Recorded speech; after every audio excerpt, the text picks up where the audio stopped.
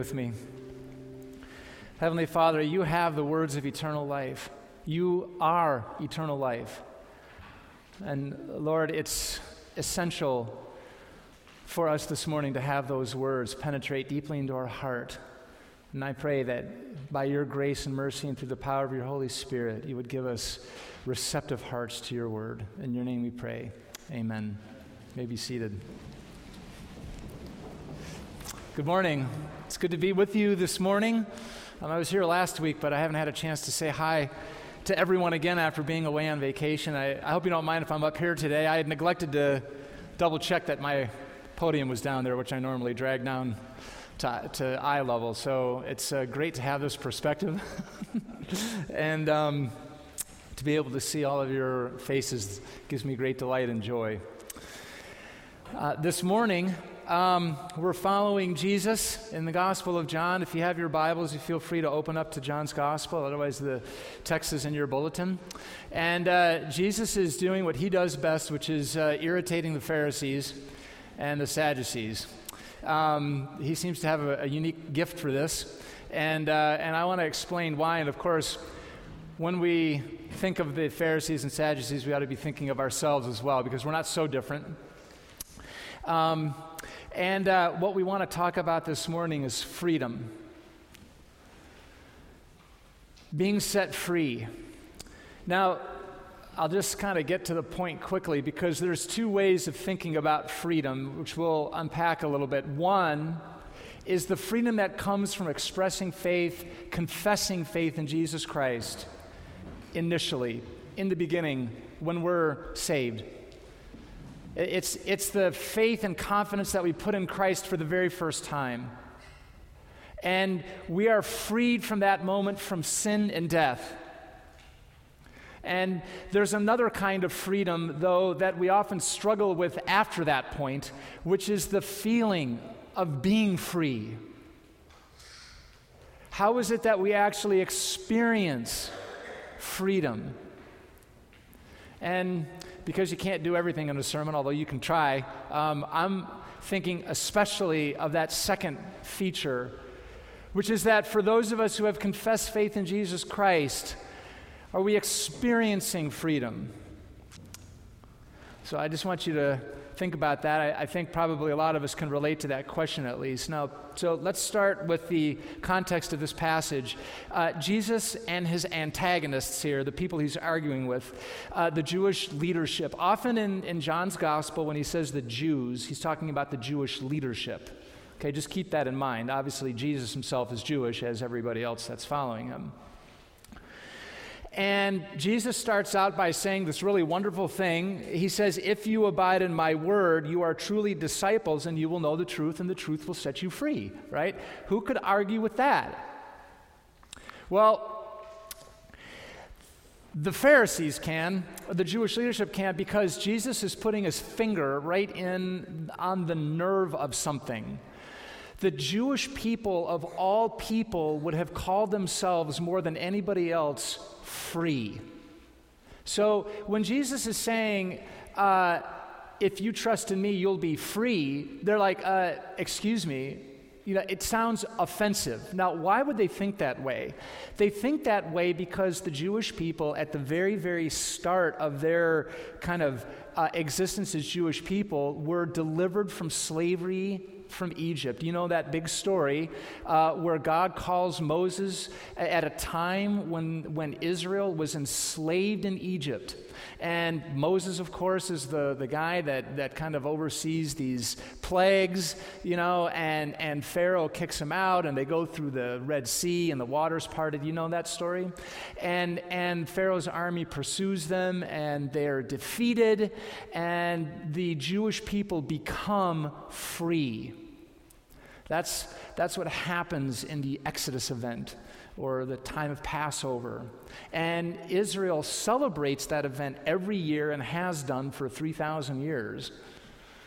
So what the Jewish people are taught in their liturgy, rightly so, is that they have been set free by the mighty hand of God. It's part of who they are. And when you read the biblical account, They are set free in order to worship. That's why they were set free. God said, I'm going to bring you out of Egypt, and I'm going to make you a people that worships God. That's so central to Israel's consciousness that when Jesus comes along and says, I'm going to set you free, they find that offensive. I mean, Americans think this way, don't we? We're the land of freedom, the land of the free, and the home of the brave. And if we find somebody from some other country, right, that comes along and says, hey, we're going to set you free, we'd be like, well, yeah, we got that already, thanks. We've been there, done that. And that's kind of the way that the Jewish people are thinking right now. They're thinking, wait a second, what are you talking about? I mean, we are the free people. And again, free to worship. Now, you'll find this concept all over the New Testament, this relationship between freedom and worship. And Paul, the apostle, he just loves this metaphor. And he'll say, hey, you've been delivered from slavery. Oh, of course, you're slaves in Christ. We were enslaved to sin, but now we're set free. Now we can be servants. Paul plays with this all the time, this kind of relationship between what does it mean to be free and what does it mean to be a servant. So this is very, very important. And so that's why Jesus irritates these people. And of course, he's doing it intentionally because he's trying to lift out into their consciousness a problem. He doesn't want them to be ignorant of a really difficult problem that they have. So that's kind of why Jesus is saying these things. And what he's saying is, look, you're enslaved. And what's enslaving you is your sin.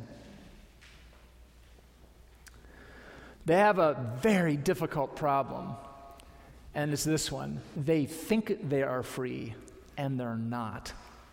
Do you see how difficult that can be? Do you see why Jesus has to kind of be aggravating? Because that's a conundrum. There's nothing harder to solve in people's lives when they think they're free and they're not. Somebody's got to come along and say the painful thing.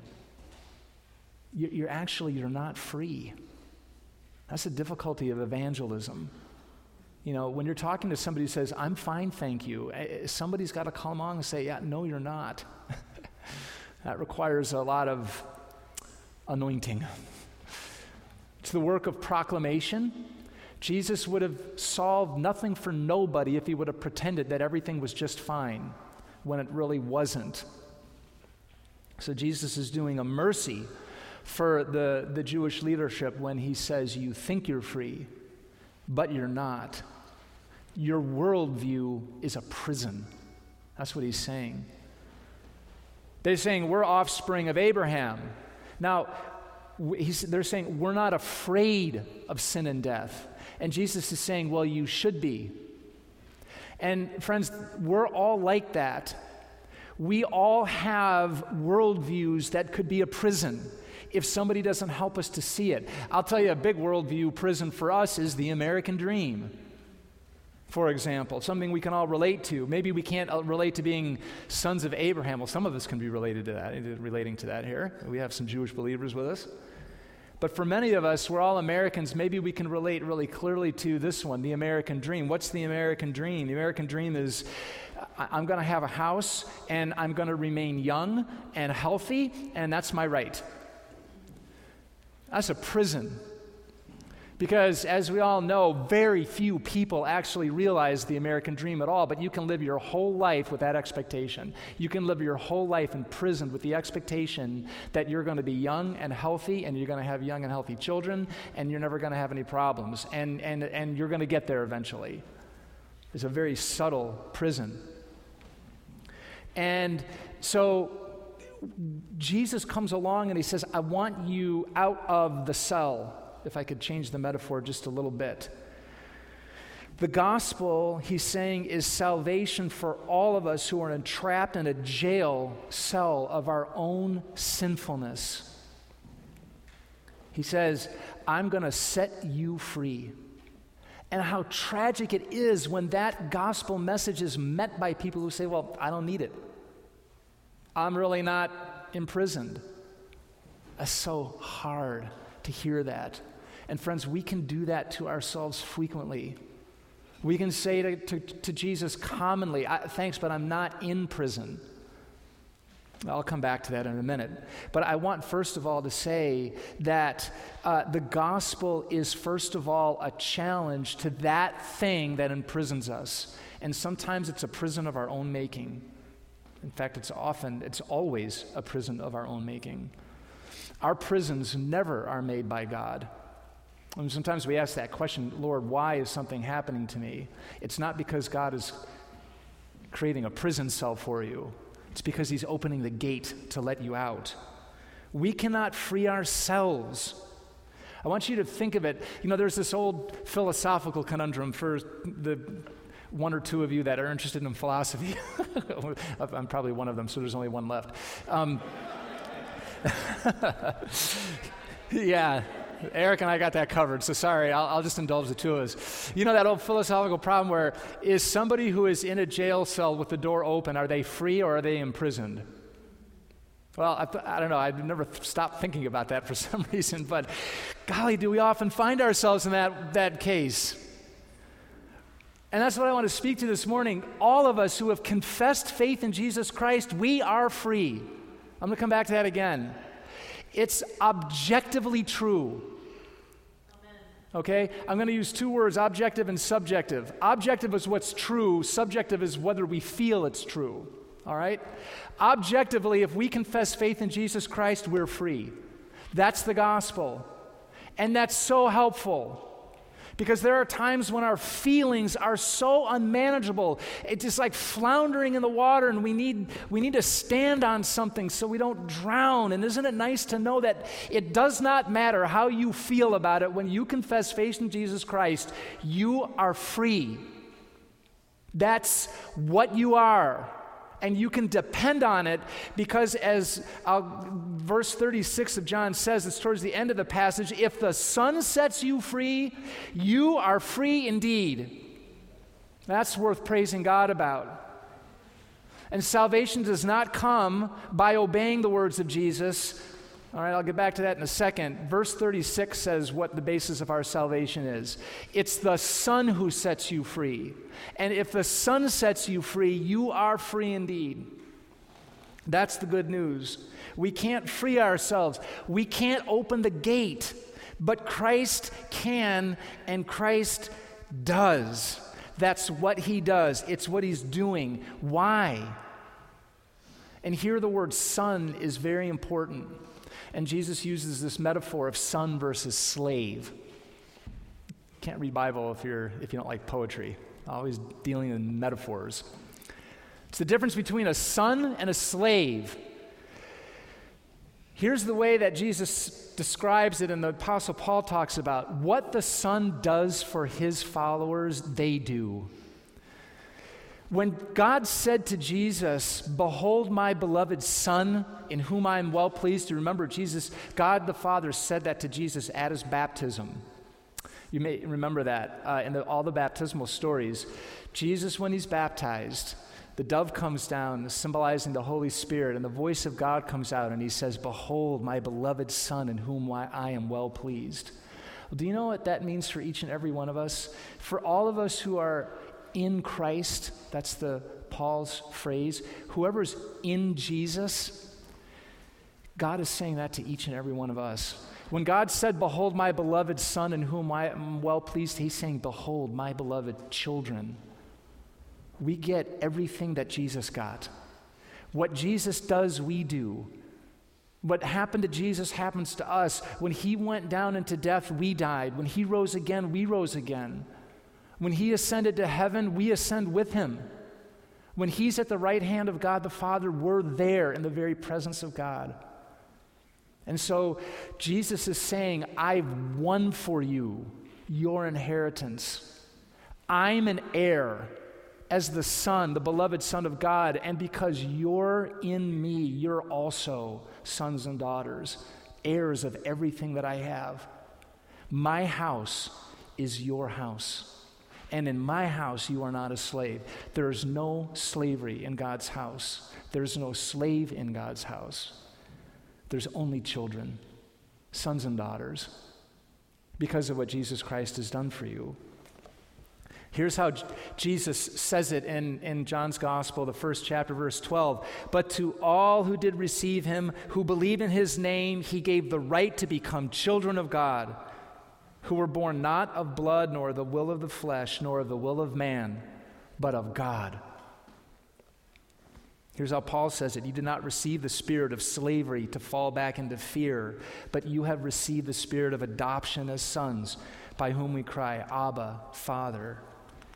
So friend, I just want you to know that if you have confessed Jesus Christ is your Lord and Savior, then you are free. You are a son. You dwell not in a jail cell, but in the house of God. But I want to get to this issue of your spiritual condition. It's one thing to know we're free. It's another thing to feel that we're free. And I would make a guess that for most of us here, and myself included, we often do not feel free. I feel oftentimes, and I talk to many people who share this feeling, that oftentimes we're in the cell, we know the gate's open, but we have not walked through it. We don't even really know what that would mean. What would it be like to be out of this cell that I feel like I'm in? I can't even really think about that. I don't even know what my life would even be like if that were true. And friends, it's not supposed to be that way. It's supposed to be that all of us here sitting in this room should feel that we're out of the cell. That's our promise in Christ Jesus. And so we need to ask ourselves, why are we still in there? Well, there are a lot of different reasons, okay? There are a lot of different reasons. Sometimes it's because we're just doing sinful things. And friends, if you're doing sinful things, you will feel imprisoned. That's just the way it is. When the Holy Spirit dwells within you and you quench the Spirit, you will feel thirsty. And you can't expect God's blessing in your life if you're habitually practicing sin. You're just going back again into slavery. It's just best to recognize that. It's living in such a way that faith is basically irrelevant. We cannot expect to experience freedom if we remain committed to a lifestyle or activities that undermine God's word or make faith irrelevant. It's one thing just to say, Lord, Lord, but if we don't allow the presence of Christ to affect the way that we live, then we will feel distant. So that's one aspect of why we still feel in the jail cell. There's another aspect which I find almost more difficult. We're not free, we don't feel free because we're just struggling with a lot of difficult issues. I think a lot of us can relate to that. I'm not free from my troubles.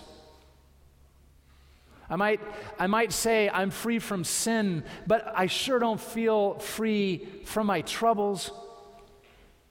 The people that I love, they're not free, and if they're in chains, then I feel like I'm in chains too.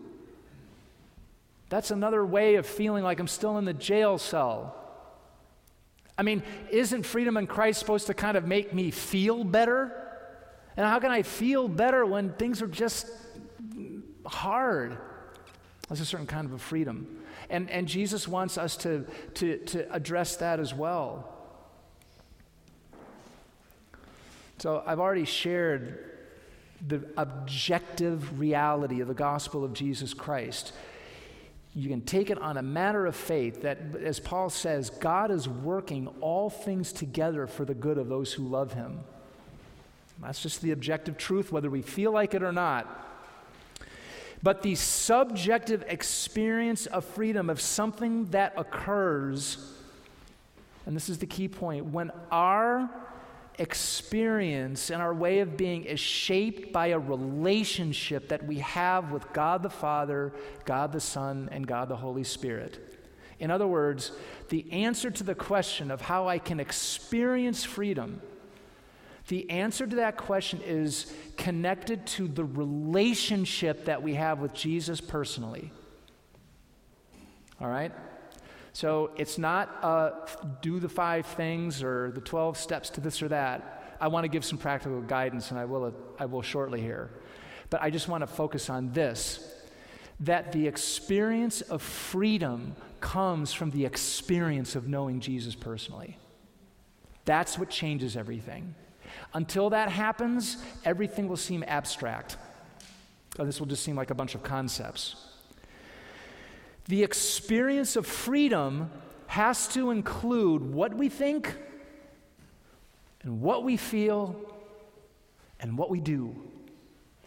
That's where the experience of freedom is manifest, by what we think, what we feel, and what we do. Those things are all related, of course. What we believe affects how we feel, and how we feel affects what we do, and you can go the other way around. What we do affects how we feel and what we believe. If we believe lies and falsehoods, then our feelings and actions will follow suit. That's why Jesus says here in in the beginning of our text, in verse 31, to abide in my word. Abide is a different kind of word than just understand my words. Abide means to dwell in them. And as Jesus goes on to explain, he is the word. This is just another way of describing how it is that we encounter Jesus personally.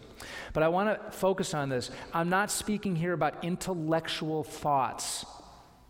I'm speaking about the thoughts that are rooted very deeply in you based on what you've experienced in your lives. I'm talking about these kinds of thoughts. You ever talk to somebody who lived during the Great Depression, children of the Great Depression? What they know is that there's not enough. That's what they know. That's the kind of thought I'm talking about here. All right, what they know is that there's not enough, or what they know is that if there's enough today, there may not be enough for tomorrow. That's what they know. Now, we know a lot of things this way. We know, because we're Americans, we know that we're not supposed to suffer. Every American knows that. If you're suffering, that's not American. Some people just know their failures. You just know that. You know that you will fail. Some people know that the only way to get what they want is to be angry. They just know that. That's just the truth. They know that the only way to protect themselves is to be quiet. These are all things we know. And of course, just by hearing them, we know they're falsehoods. All right? But that's what I'm talking about. That's the sort of thing that's going to keep you in prison. And so when Jesus says, I've opened the gate, he's saying, I've freed you from the power of sin, and now in my relationship with you, I am going to start to bring out the things that you thought you knew that are lies and are not truths, and that I will change them. That's what Jesus is doing in your life. He's setting you free from those things that you know that are killing you, that are imprisoning you, that are frustrating you and discouraging you and keeping you down. That's exactly what the enemy wants to do in his children. He's done that from the very beginning of time with Adam and Eve, and he will not let go of his hope, if I could call the enemy having hope of any kind, that you will be frustrated, depressed, discouraged, and put down and imprisoned your whole life. And Jesus, of course, Jesus and the enemy, by the way, they're not even competitors. God doesn't have a competitor. This isn't a question about who's got more strength. All right? Remember what Jesus said, who the Son sets free is free indeed. That's a victory. But Jesus gives us words now about how it is that we can actually experience freedom right in the very things that feel like they're imprisoning you. You can even think about what those things are. I mean, we know each other well. We know there are a lot of things going on, in each other's lives that feel kind of like prisons. Bad things that have happened, things that we're praying for that we're not getting answers for, just a general sense of not feeling well. All right, so here are a couple of guidelines for how to nurture that kind of relationship with Jesus Christ that he says will help you subjectively experience the kind of freedom that he's talking about. And the first word that we've already mentioned here is to abide. okay? If you abide in my words. Abide is a very important word in the Gospel of John. You'll find this word a lot. And another way of translating it is to remain. And abide and remain. And you could do a whole wonderful word study on this word. But I just want to get to the point here, which is, first of all, slow down in Jesus' words. He says something here that is so glorious and so spectacular. In verse 38, I speak, Jesus says. In other words, the question is, how do you abide in his words? What's Jesus talking about here? Listen to this in verse 38. I speak of what I have seen with my Father. I mean, think about that for a minute. I mean, nobody's seen that. Nobody. But God the Father, God the Son, and God the Holy Spirit. And can you imagine what it is that they see when they see things? Can you imagine? We see some infinitesimal amount in the glory of the world that we have. The earth is beautiful, isn't it? I mean, it shouldn't be. It's a fallen world, but gosh, it's beautiful. And can you imagine the world that God sees in his glory? And that's what Jesus sees and what he speaks about and what he wants to share with you. Can you imagine what Jesus sees when he looks at your life? He wants to tell you what he sees. I speak of what I've seen with my Father. That's why he can say, Jesus does, this is a challenging verse, I know, but I'm going to say it anyway. John 15, verse 7. If you abide in me, same phrase, and my words abide in you, ask whatever you wish, and it will be done for you. Jesus said it. I gotta say that whole thing for another sermon. But that's what Jesus sees. That's why he can say that. How do you do this? Well, friends, just really pragmatically and practically here. Know and cherish the words of Jesus. Know them. Do you know Jesus' words? It does require a little bit of elbow grease. You got to get in there and read the book. And there's a lot of helps to do that. But certainly going through the Gospel of John has been one way of just kind of slowing us down and reading the words of Jesus. But you need to know them and you need to cherish them. This is just from the Gospel of John. I am the good shepherd. We spend a whole week thinking about that one. I lay down my life for my sheep. I am the resurrection and the life. Whoever believes in me shall live. I am the bread of life. Whoever comes to me shall not hunger, and whoever believes in me shall not thirst. You can't know these things apart from the simple, uncomplicated fact that you have to read them. So I just want to encourage all of us to take time and read. You don't have to read fast. You don't have to read the whole thing. It'd be great if you did. But you have to open the book and you have to read the words of Jesus. Know them and cherish them. Of course, abiding in the word means so much more than just that, but cherishing the words of Jesus is one way of abiding in his words. How do you cherish somebody's word? You ever get a love letter? Do people do love letters anymore? Thank God I grew up before texting. I got actual love letters. And I wrote actual love letters, which are in a box in my basement, which nobody can ever read, even myself. But when Becca would send me love letters, I would cherish them. It means I'd read them over and over again. And I'd look for hidden meanings, because I always wanted more. It's never enough. You just ponder them, friends. Gosh, we drive all over the place. What do you do when you drive? Turn off the news. Ugh. Ponder a word of Jesus. When you're walking, you take those moments. When you're in the shower, ponder a word of Jesus. We all have this. What is this time? Somebody told me what this, borrowed time? No, found time. Is that the new phrase now for young people? Found time. Listen. First of all, abide, cherish. Second, listen.